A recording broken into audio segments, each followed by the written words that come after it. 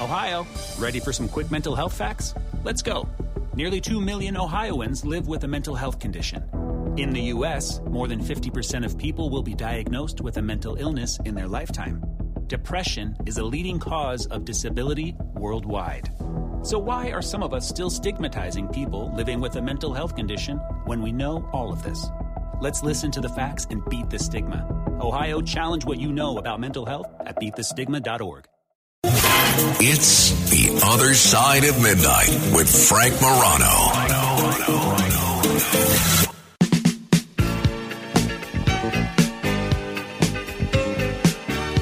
This is The Other Side of Midnight, and the whole world is still analyzing Sunday's media and sports event of the year, the Super Bowl. Not only the most watched television event of the year, but something that has all sorts of other drama. Drama about the ads, drama about Taylor Swift, who didn't even play nor sing in the game, drama about the social media posts about Taylor Swift, all sorts of other things. One of my favorite people to talk to about sports, about the media, about messaging, really just about everything, is also someone who was formerly my favorite governor, but long before he was the governor, he was an old Albany drinking buddy. Now he's become quite the elder statesman. Very, very pleased to welcome back someone who's not that old, even if he is an elder statesman, certainly way too young to run for president. Former governor of New York State, former chairman of the New York State Democratic Party, and the author of a terrific book called Black, Blind, and in Charge, Governor David Paterson. Governor, welcome back to The Other Side of Midnight. Well, Frank, I was barely able to stay awake up to this hour, but after that introduction, I'm beaming. Let's go. All right, Governor, you know more about sports than just about anybody that I know that doesn't make their living in sports, certainly. Give me your thoughts on the Super Bowl. Very exciting game with a very exciting finish. What'd you make of it? Well, the game itself was very intense, and it was really like a chess match between the two teams. And it reminded me of the game they played 4 years ago, where the Chiefs went up by about 10 points, and then Patrick Mahomes takes his cape off and turns into Superman and brings the Chiefs back as he did in 2020, the last time they played. But I have to tell you, I was really impressed with Brock Purdy. Not just the way he commanded the offense as a quarterback, but also just the interviews they gave of him. He seemed so humble and so just not caught up in the shock of being the last person drafted in the NFL draft, the 261st draft, now always known as Mr. Irrelevant.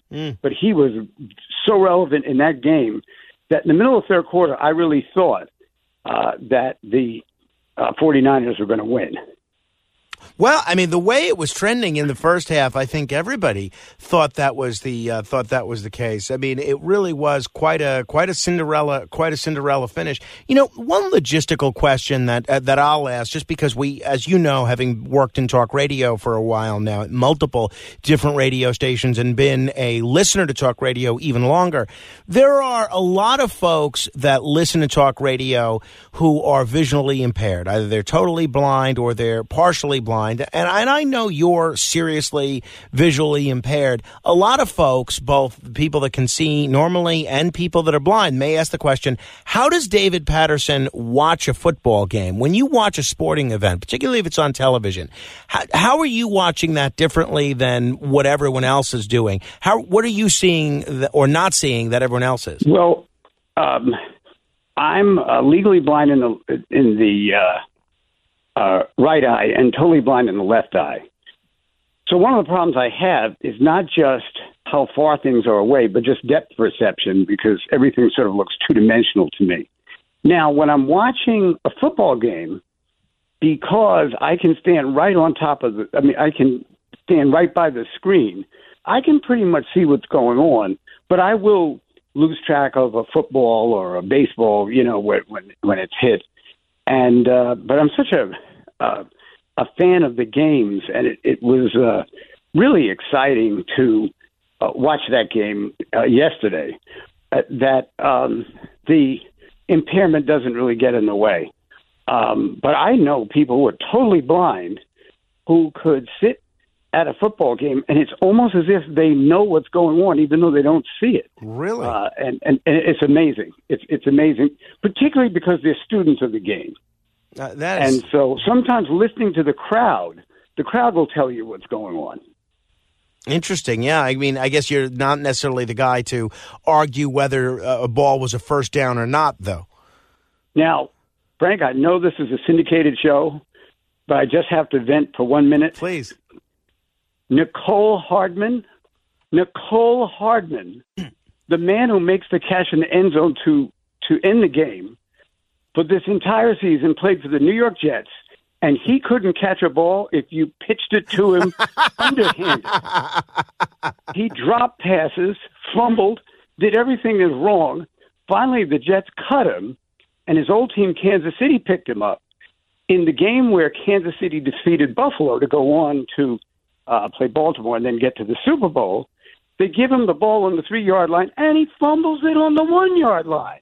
And then, all of a sudden, he comes to the Super Bowl, and Patrick Mahomes throws a pass from his own 40 to the 10-yard line of San Francisco 49ers, and Nicole Hardman actually catches it.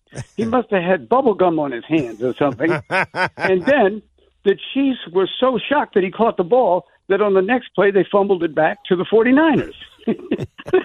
So then all of a sudden they're cheering as if this guy's Jerry Rice because they won the Super Bowl. I can't believe it. If you want to see his playing skills degrade quickly, all you have to see is him get signed by the Jets again. It'll be a totally different. Yeah, then he'll go right back to anonymity. One of the images that's getting a lot of attention in the day following the Super Bowl is this what seemed to be a sideline argument where it looked like Travis Kelce was screaming something at Andy Reid. Obviously, everybody is just on cloud nine today on the Kansas City end of things. But what did you make of that image of Travis Kelce? It kind of looked to me like he was screaming something that you wouldn't expect from either him or any player under Andy Reid. Well, I'll tell you, I'm kind of a fan of the Travis Kelce, Taylor Swift thing. I think it's a lot of fun. But I have to say, he not only yelled at the coach, he pulled him by the arm. It was a terrible look, I thought, for the team and for him, who's known to be a pretty cool guy, most of the time, and he's a veteran on that team. And what happened was he was taken out of the game for a play, and the guy who took his place missed a block, and Patrick Mahomes got sacked. So he's furious because he doesn't think he should have been taken out. Sure. But that is not the way to express it. That is not what we're trying to project, particularly to young people. You get upset, and he had taken his helmet and thrown it down earlier. So he was working himself up into that tantrum. And I certainly hope that he's apologized to his coach and really to all of America for that display of complete lack of control. Obviously, the non-football playing corners of the world know Travis Kelce for being the boyfriend of Taylor Swift. And all of these, I'm sure you've heard them many more times than I have, all of these ultra-right-wing groups have developed all sorts of conspiracy theories about the Taylor Swift-Travis Kelce relationship. Some saying it was a scheme to get people vaccinated by Pfizer. Some people saying it was for publicity for Taylor Swift's tour or movie or something. Joe Biden and his social media team, they leaned into this. They released a tweet following the game with Joe Biden having sort of like demonic eyes with President Biden's Twitter account saying, just like we drew it up. What do you make of all the Taylor Swift-related conspiracy theories and the nexus with politics? I think people have to find something more productive to do with their time. I mean, all these conspiracy theories, they even had a theory that the Chiefs would win because, and then at the celebration that Taylor Swift and Travis Kelce would endorse Biden and all this craziness that is just completely, it's just crazy. But Frank, I have a story for you. Well, let's hear it. I have met Taylor Swift. Oh, boy. I met her at the 40th anniversary of Saturday Night Live, and they invited some people who'd been on Saturday Night Live to come to the show. And, of course, they invited me because they had 3 full years of ridiculing me, insulting me, making me look like a complete jerk. And probably some of it was true. But the point is that I go to this event, and there's an after party, and I've got to go up to Albany the next morning, which would be a Sunday morning. And I saw this guy who was on my police detail, and I said to him, do you think you could get me out of here and get me a taxi so I can get back home? And he says, wait a minute, let me talk to Taylor. I'll drive you home. I'm like, Taylor? He said, yeah, Taylor Swift. My security company is guarding her tonight. So he goes over, and he asks, and she says, of course, drive him home. And then when he comes back, she comes with him. And she says, what's the matter, Governor? Is it too late for you? It's only 1:30 in the evening. I thought you politicians stayed up till 4 o'clock in the morning. So that is my encounter with Taylor That's Swift. Very funny. You are the only man that I think I can ever say that I've spoken to that can say he was actually sent home by Taylor Swift. That is very, very impressive. Remember the legends years ago that if you had shaken the hand of John L. Sullivan, who was the first real boxing champion, so if you shook his hand, you could shake someone else's hand and say, you've now shaken the hand of the person who shook hands with John L. Sullivan. Hey, one of the few, really, I think the only political moment of the night was the ad from the Super PAC supporting Robert F. Kennedy Jr. Irrespective of what people might think of Robert F. Kennedy Jr.'s candidacy, I thought it was an interesting ad. I kind of like the nostalgia and that kind of thing, and I thought it was an interesting way to try to appeal to people that aren't traditionally tuned into politics. I'm not sure if it was the best use of $7 million, but I thought it was interesting. I'm a little surprised at the blowback to this ad. I have heard both members of the Kennedy family and members of the public say they found the ad to be offensive. I'm just curious. You have been involved in political campaigns for 40 or 50 years. What did you think of this ad, Governor? I didn't think it was offensive. I did think that he's trying to draw a connection between himself, his father, and John F. Kennedy, the former president. And like you, I don't know that I'd spent $7 million to play some 1950s music at a John F. Kennedy, battle hymn. But it didn't really bother me. But I think that there are a lot of people right now who are on edge about where this country is going. And I think they want some serious leadership. And while they might want to look beyond the two candidates that the Democratic and Republican parties are going to put up, if somebody else wanted to get in it, I think they would want someone whose experience and knowledge of policy and how to run things, maybe that's what offended them. But it really didn't bother me. Yeah, I mean, I think to not want to vote for a candidate is one thing. I think to actually be offended, that's something I just couldn't relate to. One of the things that I do think was a pretty big mistake on President Biden's part was not agreeing to do this Super Bowl interview. And I said in the run-up to the weekend that I think the reason is clearly because they're afraid that he may make some sort of gaffe, which reinforces people's perception about his age or his cognitive abilities. And that was echoed on CNN over the weekend by James Carville. As a strategist and as someone who I presume is a Biden supporter, or at least has been a Biden supporter, what did you make of that decision to skip the Super Bowl interview on CBS? Well, I thought it was another in a series of mistakes that got made last week by the president and his people. First of all, if you've been investigated, and I was investigated by a commission myself when I was governor, and they came back and exonerated me. In the report, they mentioned some things, though, that are just unfair. For instance, they said that I should never have called someone who, in fact, called me, and the record reflected that. And it really annoyed me. But when I got up to have my press conference, I thought to myself, you know what?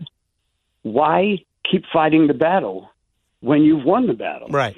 Right. So in other words, they did not recommend that he be prosecuted. So go away, have dinner. Yeah, they said some things. They said you have no memory. Well, when he had the press conference to prove that his memory was still good, he called thought that the head of Mexico was actually the name of the Egyptian president. Right. So you know that thing.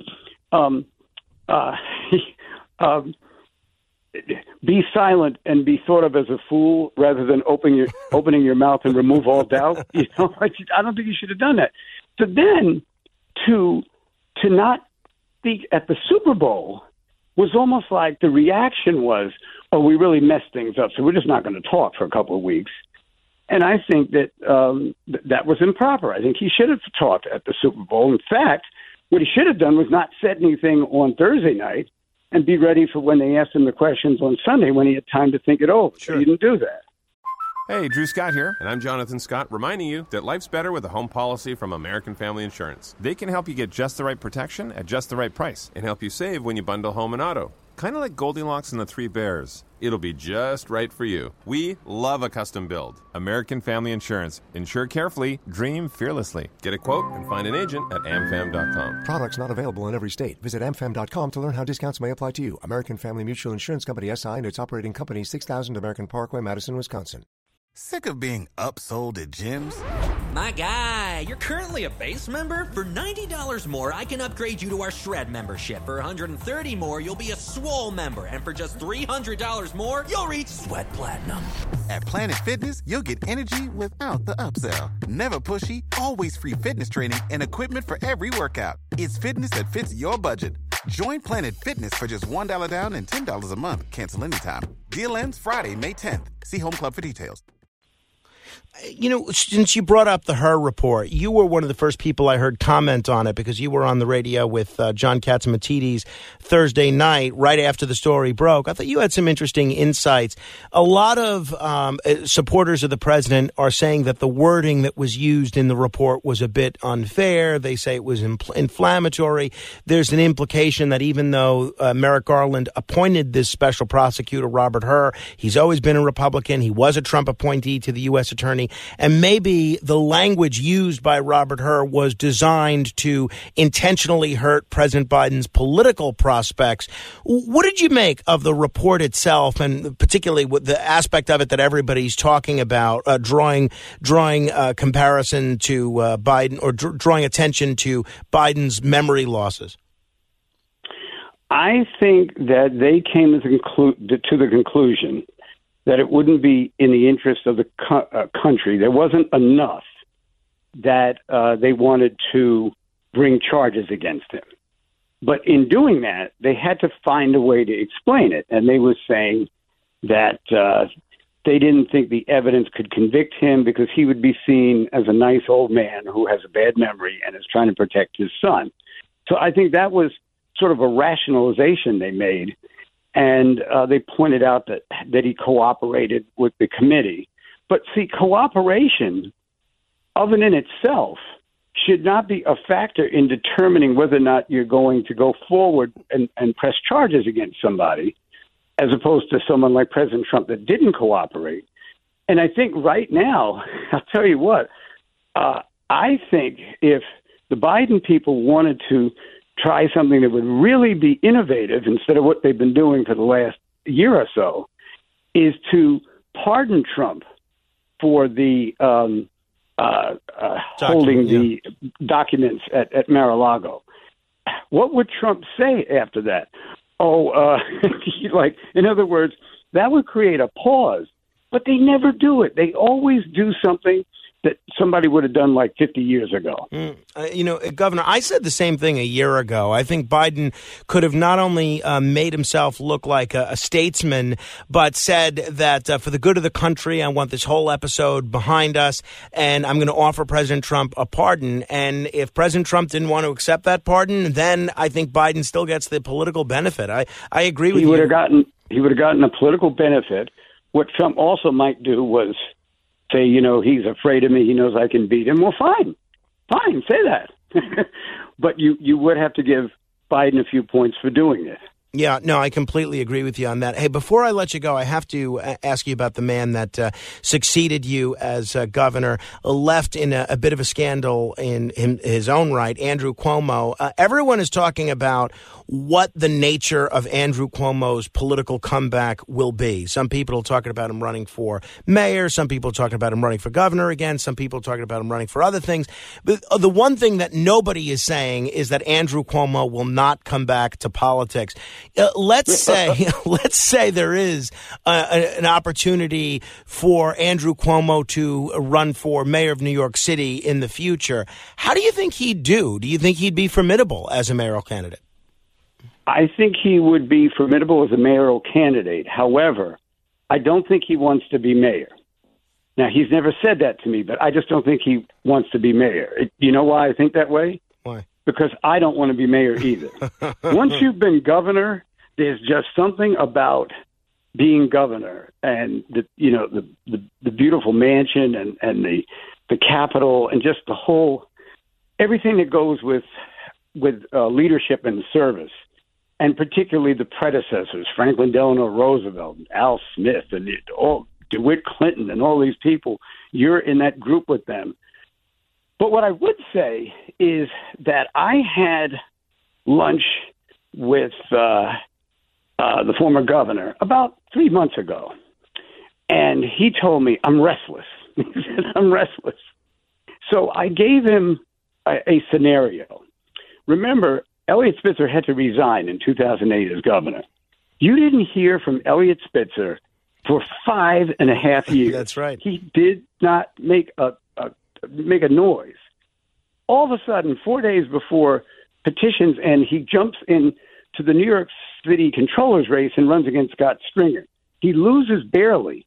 And as I explained to him, if he had gotten in earlier, he would have won because he thought he could get in and people like me would change their endorsement from Scott to him. But when I had explained to the former governor, when you sign an endorsement, it covers the future, not just that moment. And so, but my point was that Spitzer came back, and in that whole campaign, I didn't hear anything about the prostitutes or anything else, because if you leave things alone, time moves on, and nobody really wants to talk about it anymore. Now, every couple of weeks, I see that Andrew's subpoenaed Tish James Records. Andrew subpoenaed the women. Every time he does that, it gives the media a chance to write a bad story about him. And his management of the state, and his management when he was at HUD, he is as dynamic an administrator as I've ever met. But he has this sort of inability to learn to let the game come to you. You know, like they tell people in sports, right, since that's where we started tonight.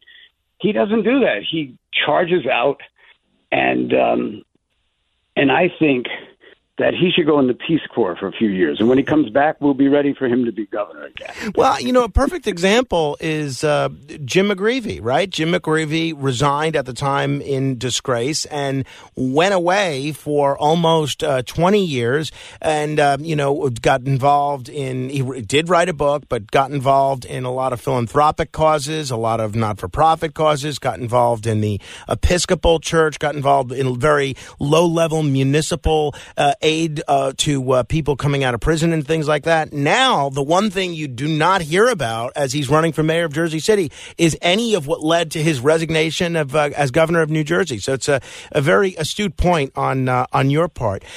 Nobody talks about it. Nobody cares. It's too far in the past. Before I let you go, you know, one of the things, whenever I bring your name up, and I know you listen to the program, so you may hear this from time to time, I'm always surprised a little bit at the rabidly right-wing people who would rather tear their arm off than ever vote for a Democrat that call me up and say they like you because you seem sensible, you seem like you have common sense, not like the Democrats that are running things today.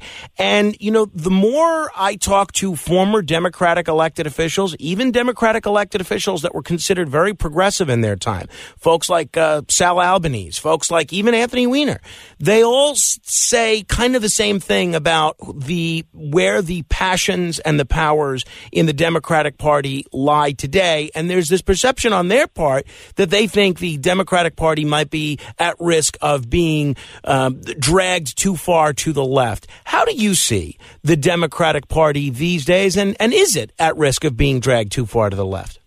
Well, if you go back and you read the speeches of John F. Kennedy and the things he said about situations at the time, yes, he was pro-civil rights.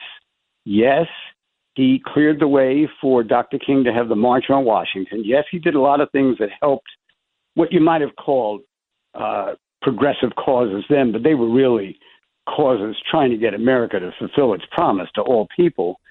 You would think that John F. Kennedy was in the Republican Party and running for governor in Arizona. Right. That's what you would think. Those were the positions he took. He did not stand for Russia to push us around when the missiles got put up in Cuba. He threatened to bomb them, and they got out of there. And I think that as time has gone on, something has happened to us Democrats in a certain way that we can never seem to admit that anything is wrong. And that just empowers our adversaries, the Republicans, who, have not, gone astray from their general, the tenets of, what being a Republican is. And so with me, I just feel that there are times that you have to be honest and admit that either you or a member of your party may have done something. You don't want to expose anyone or hurt their feelings or anything like that. But it seemed that it took too long in this city for Democrats to speak about the crime rate. And finally, Eric Adams did. And the things he's done and said have gotten him in a lot of trouble, but he can sleep at night because he didn't say anything that was wrong. And so that's why I,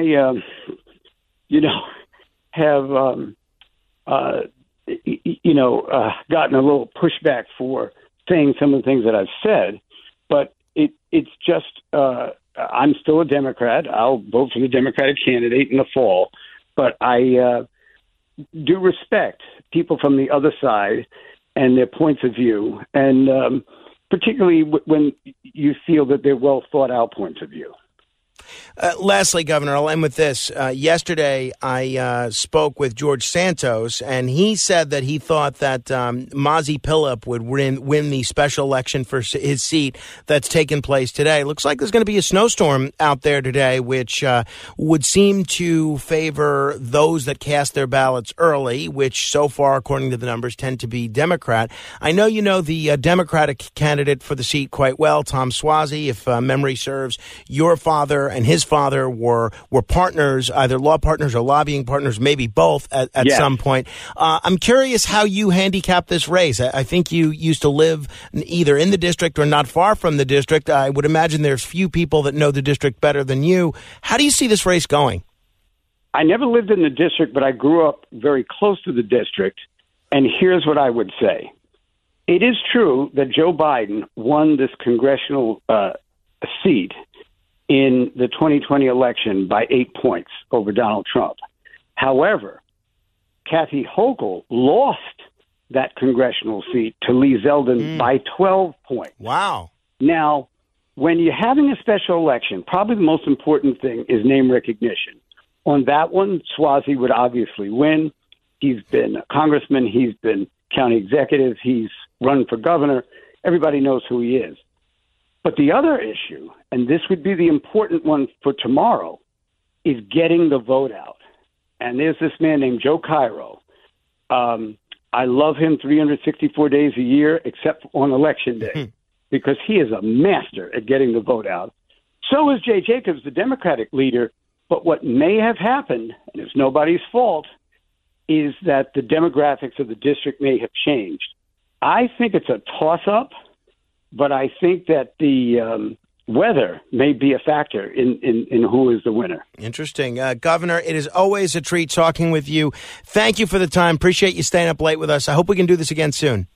Oh, I hope so too, Frank. Thanks a lot. Thank you. Governor David Paterson. If you haven't checked out his book yet, it's still available on Amazon and most other places books are sold. It's called Black, Blind, and In Charge. It's a wonderful book with some great stories. If you want to comment on any portion of our conversation, you're welcome to give me a call, 800-848-9222. That's 800-848-9222. This is The Other Side of Midnight. Straight ahead. When you need mealtime inspiration, it's worth shopping Kroger, where you'll find over 30,000 mouth-watering choices that excite your inner foodie. And no matter what tasty choice you make, you'll enjoy our everyday low prices, plus extra ways to save, like digital coupons worth over $600 each week. You can also save up to $1 off per gallon at the pump with fuel points. More savings and more inspiring flavors make shopping Kroger worth it every time. Kroger, fresh for everyone. Fuel restrictions apply.